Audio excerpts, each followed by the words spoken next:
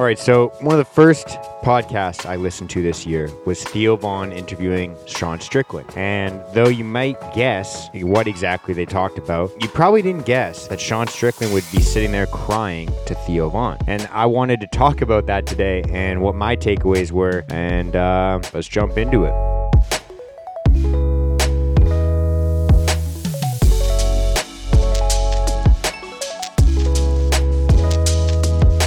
So what's going on? Welcome to the Risen Fallen Podcast. I am your host, Mark Hendrickson. And what you can expect to hear is open and authentic conversations about things like mental health and self-development.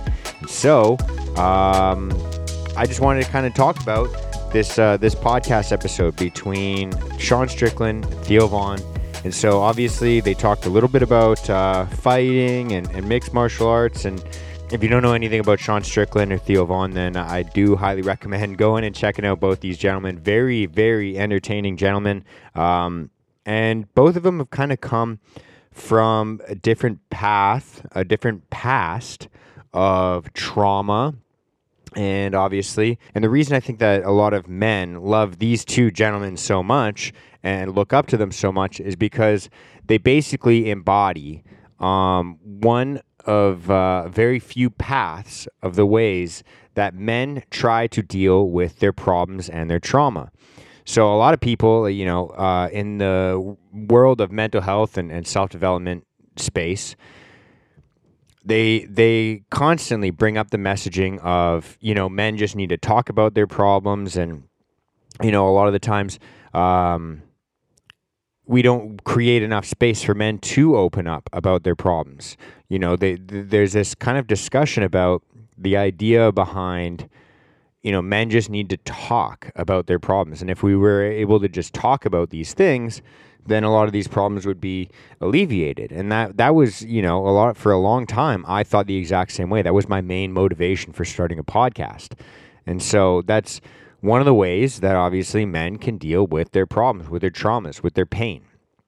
And then looking at Theo, you kind of see a different route that he took. Like he takes a route that a lot of men take. They're probably just not as good as he is at it. But, he takes a route of making fun of and trying to make light of his problems. He uses comedy, being able to find laughter and joy in the things that bring us pain and sorrow. Laughing in the face of your pain or in the source of your pain, and separating what, is a legitimate worry and what isn't a legitimate worry. When we talk about comedy and we talk about, finding a way to present the problem that you're dealing with in a way that brings humor, in a way that brings a smile to our face, to just try and view it. It's almost like a game of mental gymnastics to view it in a different perspective. And I think that when we do things like that, I know even for myself, when I can make, a little bit more self-deprecating humor, a little bit of jokes at my own expense, and when I can start to laugh at some of the things that I'm like, if you can be creative enough to find a way to laugh at your problem, just the perspective shift of that alone is sometimes enough to drag us out of those panic attack, anxiety attack situations where your brain is so super fixated on one way of looking at your problem that it looks like it's insurmountable. And I think that by thinking about our problems and our pain and our sorrow in a way that, we have to play this game of mental gymnastics or mental yoga and stretch the truth or stretch the situation or our perspectives about those things into a way that we can laugh at what brings us pain and sorrow, I think is it's a great exercise mentally for us to be able to shape our own perspectives on things and recreate the perspectives that we have already. And then obviously looking at Sean Strickland, he does use a lot of humor. If you listen to his interviews, if you listen to his press conferences, most of the things he says are jokes or they're things that he truly does believe, and he's presenting in a way that he feels like you might digest it better if he wraps it into a joke. And that's just my perspective on it. That's kind of the way that I look at it. And I kind of use tactics from both sides. But Sean Strickland, obviously, when he is dealing with his pain and with his trauma, And I'm not going to dive into the sources of each of their trauma or how they've kind of dealt with it, but I just feel like when you look at Sean Strickland from the outside looking in, he embodies this idea or this method of dealing with trauma and pain via exercise or violence or fighting. And I think that a lot of the time, these things are another great way to kind of deal with your pain, because when you start to do any sports, martial arts or anything like that, any exercise, any organized game or sport, whether it be fighting or any other sport, hockey, basketball, football, baseball, whatever you play, you are introduced for the very first time on a very small scale, even though it feels huge sometimes, what a loss feels like.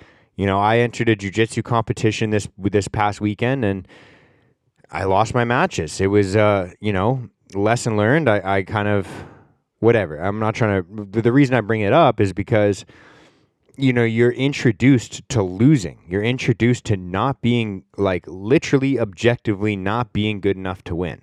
You're introduced to that. And I think that a lot of people can deal with that issue in life, not being good enough to succeed or win or whatever it could be. And, you can take that one of two ways. Maybe I never will be good enough, or maybe if I can work on my weaknesses, I can be good enough one day. And so I'm not good enough right now, or I wasn't good enough today. I didn't show up. I didn't do my best performance. But if I analyze my weaknesses and if I capitalize on my strengths, then I can be successful in the future. So you're introduced to losing, and then you learn how to overcome that loss. That's something that fighting or sports or anything like that is going to help you out. It's not the only way to do it, but obviously it is a very literal way, when it comes to fighting or jiu-jitsu or anything like that. It's kind of inarguable. If you get choked out or you tap or whatever happens, you lost. It's objective. Like, there's no way to be like, oh, well, I didn't actually tap. Like, you could be like that, but then you're working in a completely different frame of reality. So it's like things like fighting or sports or anything like that is so objective that it's just like, yeah, we lost. And there's people that can twist it and bend reality, but if that's the world you're in right now, you got bigger issues than this podcast can help. But fighting, sports, exercise, anything like that, any rigorous exercise, it doesn't even need to be fighting. It's a great way to kind of deal with those problems and traumas and panic attacks, because it forces you to be present and it forces you to not give up when things get difficult. You're not thinking about your taxes or your relationship or your, any video games or your sports teams. When you're in the middle of a workout and you're suffering and perhaps someone's trying to hit you, or maybe you're trying to hit something else, or when you're in a game, when you're rigorously working out, if you're in a sports game or you're just by yourself, it forces you to be present and deal with the problem that is directly in front of you. And it blocks out everything else. And when things get very difficult in a rigorous exercise or a hard workout or in a sparring match or anything like that, and your body starts to think, maybe I can't do this, which is a common thought that we get when we're dealing with pain and sorrow and mental struggle and things, along those lines. We can see parallels between fitness and real life when your brain and your body are starting to tell you, this might be a little bit too difficult for us. Maybe we can't actually do this. When it starts to feel insurmountable, one of the lessons that exercise and martial arts and that area of life can teach you is that you're still in the game and you still have a chance. If you're still breathing, if you're still alive, you still can. If you're still breathing and you're still alive, you can still get yourself into a better position than you're in right now. Life's not over yet. You can still improve your situation. Progress and growth are possible. And so I encourage you guys to go and check out this podcast episode between Theo Vaughn and Sean Strickland and the way things unfolded. Obviously, there's a lot of entertainment behind it. They're both very entertaining, funny people to listen to. And then obviously they dive into a little bit more of Sean Strickland's trauma and what he's been going through and what he has been through. And Theo kind of opens up about his trauma and his life. But I think that the main impressive part of this entire interview is when Sean Strickland, is talking to Theo Von, and they kind of have, I suppose, broken down any barriers between them. And they've gotten to a point where it's like, yeah, this person may... actually, you know what? I think that one of the most interesting things about this podcast interview is I think that Sean Strickland has had the level of trauma in his life where he kind of understands that most people that he interacts with, like probably 90% of people that he interacts with, will not be able to even imagine the type of things that he's gone through. And I think that it's actually really beautiful that Theo can create such a space where he actually feels vulnerable enough to talk about it, and not talk about it in the sense where most men would bring up these types of things where they're kind of making fun of it or they're laughing about it or anything like that, where Sean's guard completely drops.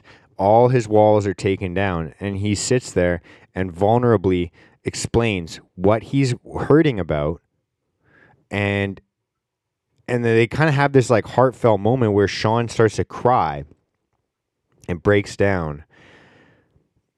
And Theo just sits there and he says, "It's okay, buddy. Like let's, we don't have to talk. I'll just sit here and be there for you." And I think that that's a very beautiful moment, because as men, I feel like when we're hurting, when we're struggling, when we're suffering, I think a lot of the time people are telling us to speak up and talk about our problems. A lot of the times, maybe the women in your life, your girlfriend, your mother, your boss, your whatever, will tell you need to talk about your problems and solve your, and that's the way that, and as men, I feel like sometimes we don't even know how to put words to our problems. And we don't really know how to feel our problems. And so while we're trying to even just feel those problems, someone's saying, explain it as well. It's kind of like in school when someone's like, in math class, like someone's like, give me your answer and then explain your answer as well. And you're like, sometimes I don't know how to explain how I got to this conclusion, but I just did. And I feel like a lot of the time emotions and quote unquote feelings for men is kind of similar. Like, it's kind of like when someone's telling you to explain your problems, you're like, I'm just trying to figure out what's going on, let alone explain it.